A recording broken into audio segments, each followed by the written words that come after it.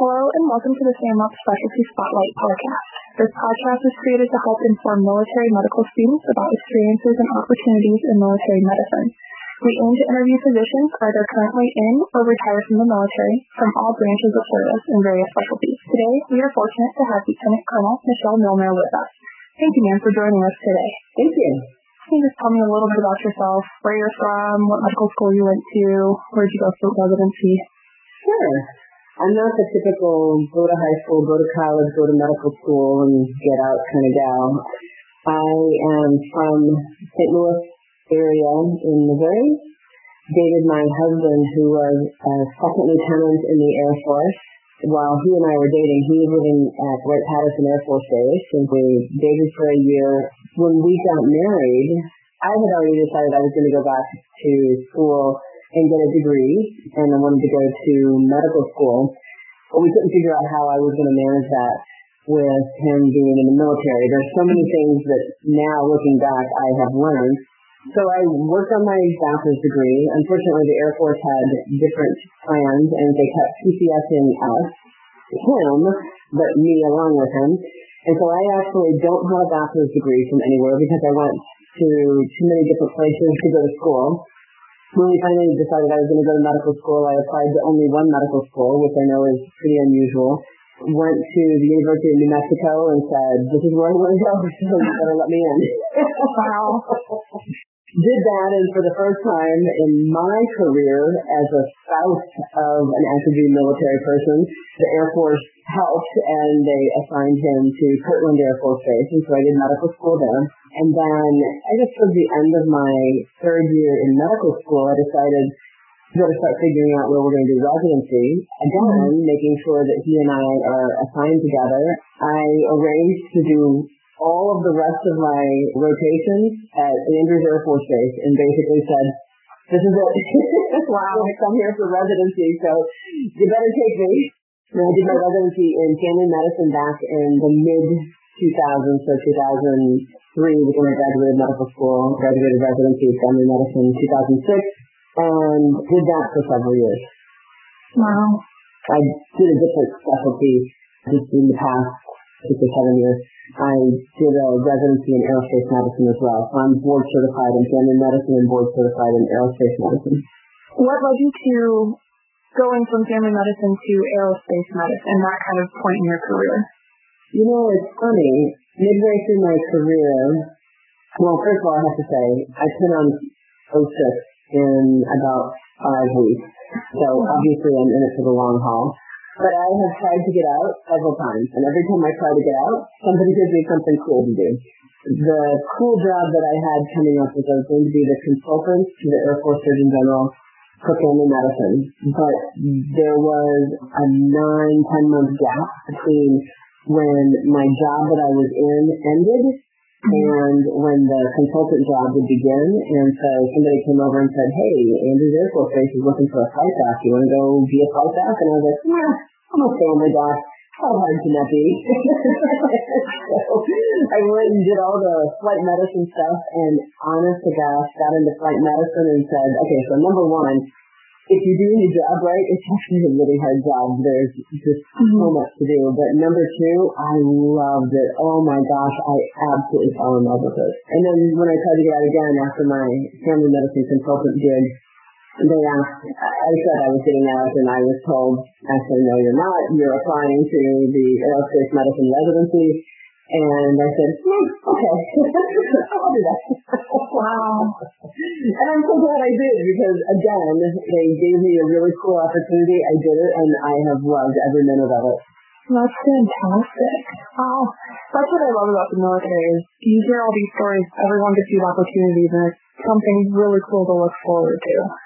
It's exactly right. I mean, if you don't like what you're doing right now, stick around. You'll get other opportunities. And I think the biggest thing that people have to think about, and this doesn't matter what branch of service, my story is unique to me in the Air Force, but I can find countless number of people in the Navy and the Army who've done very similar type things. Just tell somebody, hey, I'm not liking this, what else could I do? And I'm telling you, there's going to be 10 people knocking on your door going, well, I have an idea for you. That's great. Going back a little bit, what initially led you to wanting to pursue medical school and becoming a physician? I grew up in a blue-collar family. I'm the first person to go to undergrad, much less go to medical school in my family. And I was working for a neurologist in St. Louis, and I was doing his accounts, his collectibles. I would take financial cases to him, and I'd talk to him about that, and then when we would get done with that, I'd be looking over his shoulder. CT scans were pretty common. MRIs were not a thing, really. He would have me come in and help do some of the studies that he would perform, and he would spend so much time talking, and finally, he didn't able to leave his office because my now husband and I were getting married, and he said, "That's fine." He said, "But just tell me when you need a letter of recommendation." And I said, "Oh, that's really nice of you, thank you." And he said, "I need for medical school. I'm not writing anything else." Okay, then. So when I talked to my husband, I said, "Isn't that crazy? This guy thinks I can go to medical school." And my husband said, "I don't think that's crazy at all. How about if you go to medical school?" So I did. That's awesome. Did you ever consider other specialties outside of family medicine before you picked family medicine and then eventually aerospace medicine? I actually did not. I went into medical school. I did a lot of research. I was old. By the time I went to medical school, I was 32, 33. I didn't have the luxury of somebody who comes, who kind of does it in the normal pattern. I didn't have the luxury to mess around. By this time, I had 2 kids. I needed to get it right. So I went into medical school knowing, without a doubt, that family medicine was what I wanted to do. And I'll tell you what, every single rotation I took in medical school just confirmed that. I would take to the surgery rotation, and I'd say, "Oh, this is really cool, it's really cool." And then by the end of the rotation, like, "Oh my God, shoot me if I have to cut another belly open." Jeez Louise. It was great because the people that I would work with that were family medicine and ER, they would both say, "Yep, you're definitely going the right path. Keep going down that path."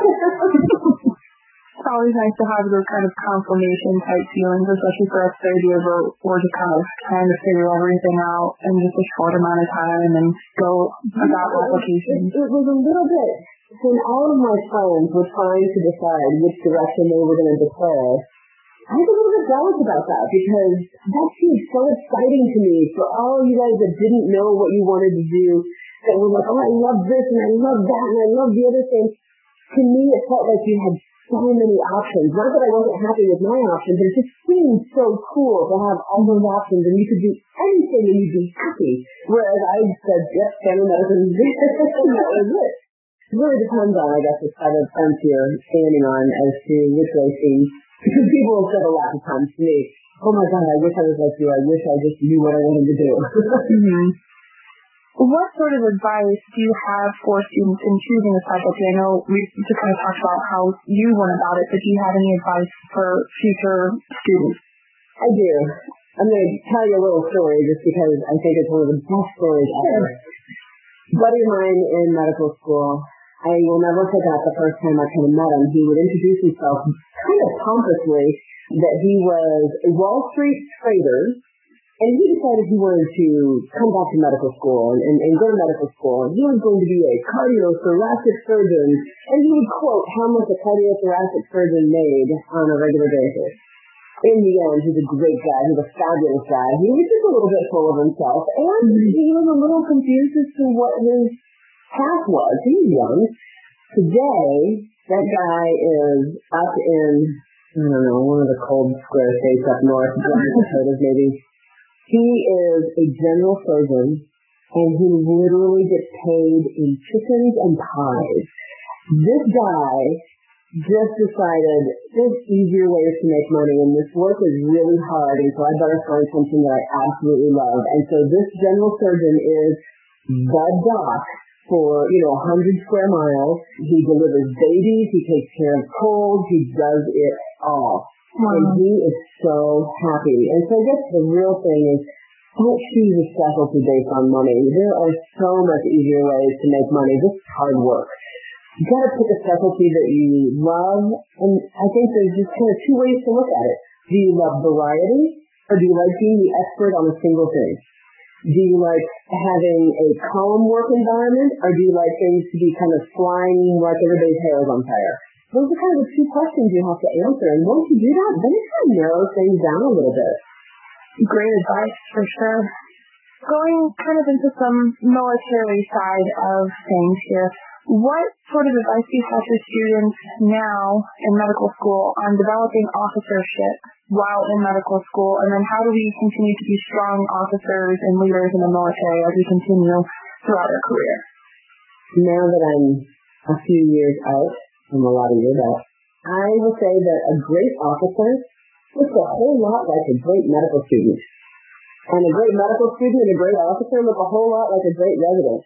You show up on time, you put your service before self, you have integrity, you make sure you have excellence in all you do. Oh wait, I think those are the Air Force core values.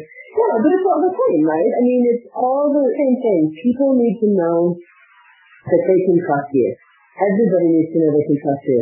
The person that is cleaning the exam room after you needs to know that they can trust that you didn't put a sharp in the trash can.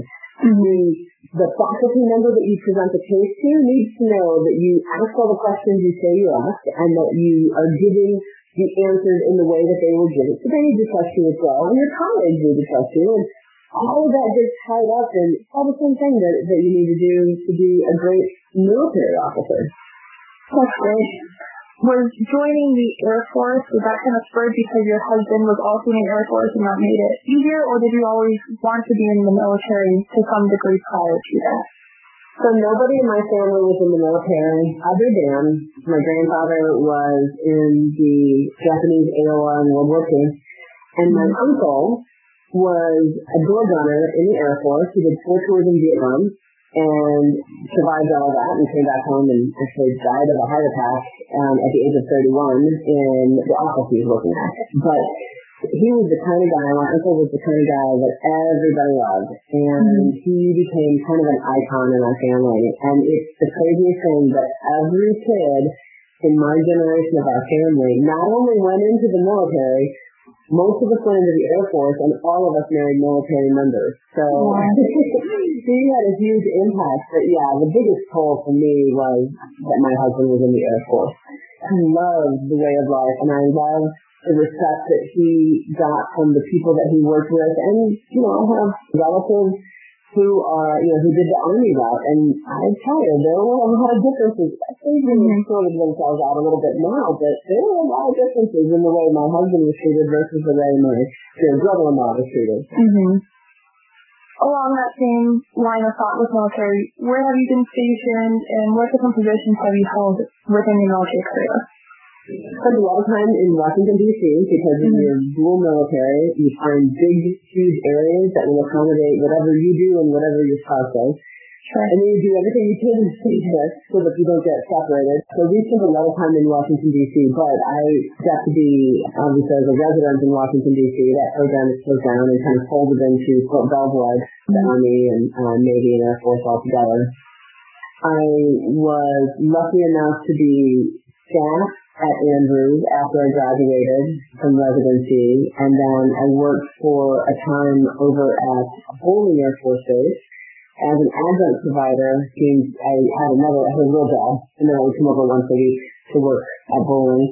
And then my real job during that time was working for the Force Development Division for the Surgeon General. So I was a fellow. I did kind of a fellowship where I spent a lot of time learning, a lot of time writing papers, and a lot of time presenting to the Surgeon General and the Deputy Surgeon Generals and so forth. That was a great experience. It seems like maybe you don't want to pull, if you're totally clinical, 100% clinical, and you don't want anything but to be clinical, that's great. And I love those people, and I'm so grateful for those people. But I got to the point where I was like, okay, I need to do something a little bit different. This was the opportunity that came up, and I learned so much. I learned, a lot of the decisions in the military that we boots on the ground think are capricious or think don't have a lot of thought that go into them. Oh my gosh, so much thought goes into it. And you don't really get to see that unless you take a job at Air Staff or at NASCOM or in that leadership. So once we left DC though, I deployed once to the UAE. I call it a deployment light because it wasn't Afghanistan or Iraq deployment. It was a United Arab Emirates deployment.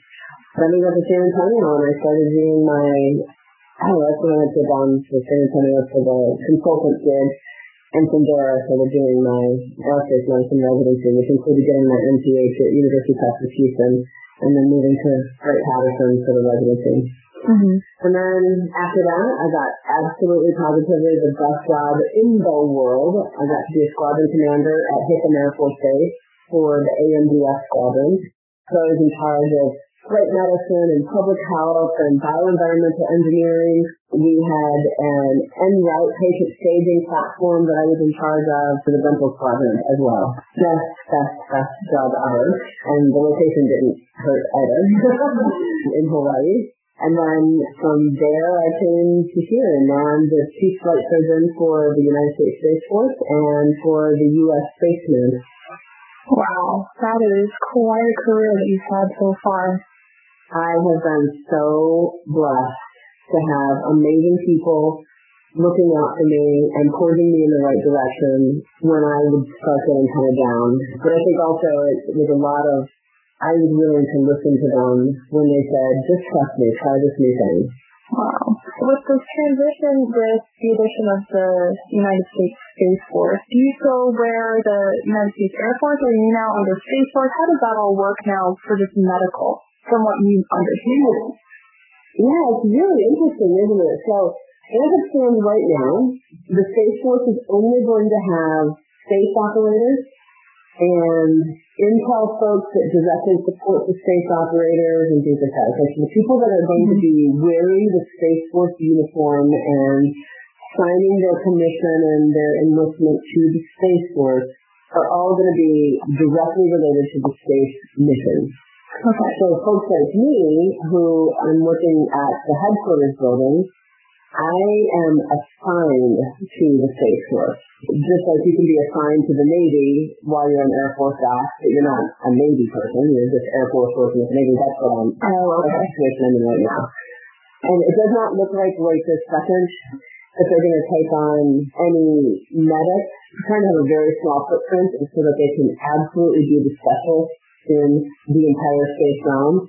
It makes a lot of sense. All of those plans were made before COVID, so who knows? What struggles have you had just balancing being an officer, a physician, a wife, a spouse, a mother? How do you find balance within all of those? There was a time when I was working in an office that had extended leadership above me that was a little private and was having a hard time pushing down priorities to our level so that we could act on those priorities and make sense of every day. All of the leaders that were directly above me were women. I think that it had gotten to a point that they didn't realize what our clinic kind of looked like at the moment, and they came down, and these very strong, powerful women sat in front of me and said, "What the heck? Make this work." And I said, "I don't know about you, but I have children at home, and if you will just tell me what an appropriate length of day is, I will tell all my people that that's the length of day that they have to work." And they said, "Well, that's a ridiculous thing. They need to work till they get the job done." And I said, "Well, the job is never going to be done. I want to be real clear, the job is never going to be done. I need you to tell me, what do you think an appropriate length of day is?" I said, "Because right now my people are working 12 and 13 hours. Wow. And these very strong professional women said, "What?" And I said, "Yeah." I said, "They're working 12 and 13 hours, and they all have kids too, and they all have families to go home to, and they need to exercise, and they need to do all this stuff that's supposed to happen in life, but right now they're not." And that gave me a great insight into great leaders and not great leaders. The outcome of that was what it was. But after that, it helped me to understand that there does have to be a balance. And I think until I had said that, because I was feeling the same pressure that I was flight commander for the family medicine flight. And so I was feeling the same pressure and the same struggle and anxiety that my clinic was feeling, but I hadn't been able to verbalize it until I kind of got confronted by leadership saying, "What's the problem? Fix this." And once I could verbalize it, it all actually fell into place, and it helped me understand there's going to be things that I need to deprive my family so that I can accomplish them. But every day of every week is not the right answer. If I find my people are having to deprive their families and deprive themselves over and over and over again, then we've got priorities messed up. And it gives you some clarity to be able to step back and say, okay, let's talk about this balance and let's see what can we do to modify and adjust the balance. It's not easy. I mean, medicine's not easy. Medicine's not easy just in general. Medicine's not easy when you're a spouse. It's not easy when you're a parent. Mm-hmm. But you come to a point where you finally figure out that, like I said, number one, the job's not ever going to be, quote, done. And number two, yes, there are times that you have to spend 24 or 36 hours at the office. Yeah, that's going to happen. Mm-hmm. But that should not be the rule. And if it is, then you got to step back and figure out how the priorities need to change. Makes a lot of sense. Wow. What are some pitfalls do you think we should avoid as physicians and as officers and kind of officer physicians? I said it before, I'll say it again, and I'm a little bit preaching to the choir. This is hard work. Right. And while the hard work is going to continue for the rest of your career, it can be different. I mean, right now the hard work is like trying to absorb all the information that's being given to you. Mm-hmm. You know, next year, 2 years from now, 3 years from now, the hard work is going to be taking care of people so that nobody dies. The hard work, it continues, it just changes. And while it's true that you were selected into your program appropriately, that selection was not a mistake. I'm always amazed that I wasn't the only person that thought being selected into medical school must have been a mistake. And at some point, somebody just tap me on the shoulder and go, sorry, you don't belong here. That's never going to happen for you guys, so good news. But here's the critical thing. You do not have to know everything. You have to know your limits. You have to know how to say, I have no idea. In fact, just yesterday, I'm almost a colonel in the Air Force. I'm working at a very high level, and somebody said, hey, Motor, this is my call sign, hey, Motor, I'm going to need you to send me that paper on post-test screening. And I said, I honestly, gosh, have no idea what you're talking about. You wrote it. And I'm like, not going to dispute that, but I seriously have no idea. And it's just that I had too many things going on that I didn't, in my mind, that's not how I had labeled that document that they were talking about. I had no idea. No, I could have said, oh, yeah, I got that. And I could have scrambled and figured out, but you know what? You're human. You need to say, I got no idea what you're talking about. Now, if you say that too much, of course, that becomes a problem. But you need to be able to say when you don't know what's going on. And that's going to help you with your leadership style, because a physician is going to be a leader on the team. But you need to understand, today, right here, right this minute, the only thing I'm an expert in right this minute is being the chief flight surgeon of the United States Space Force and U.S. Space Command.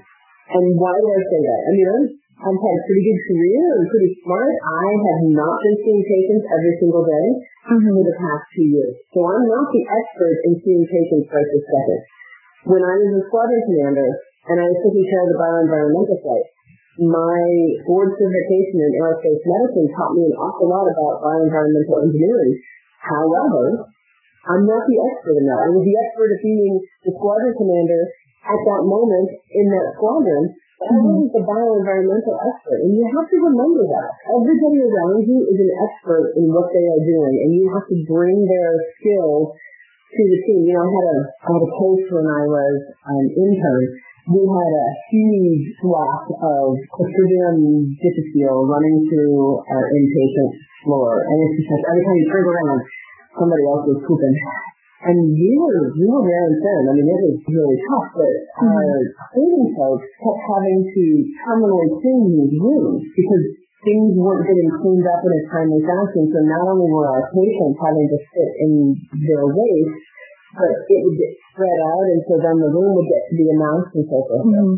Anyway, so on my patients, I rounded on them several times. I round on them 100 times a day. So I would round on my patients, And every time I drowned on my patients, I would clean them up. And I would change the sheets, and I would change the cup.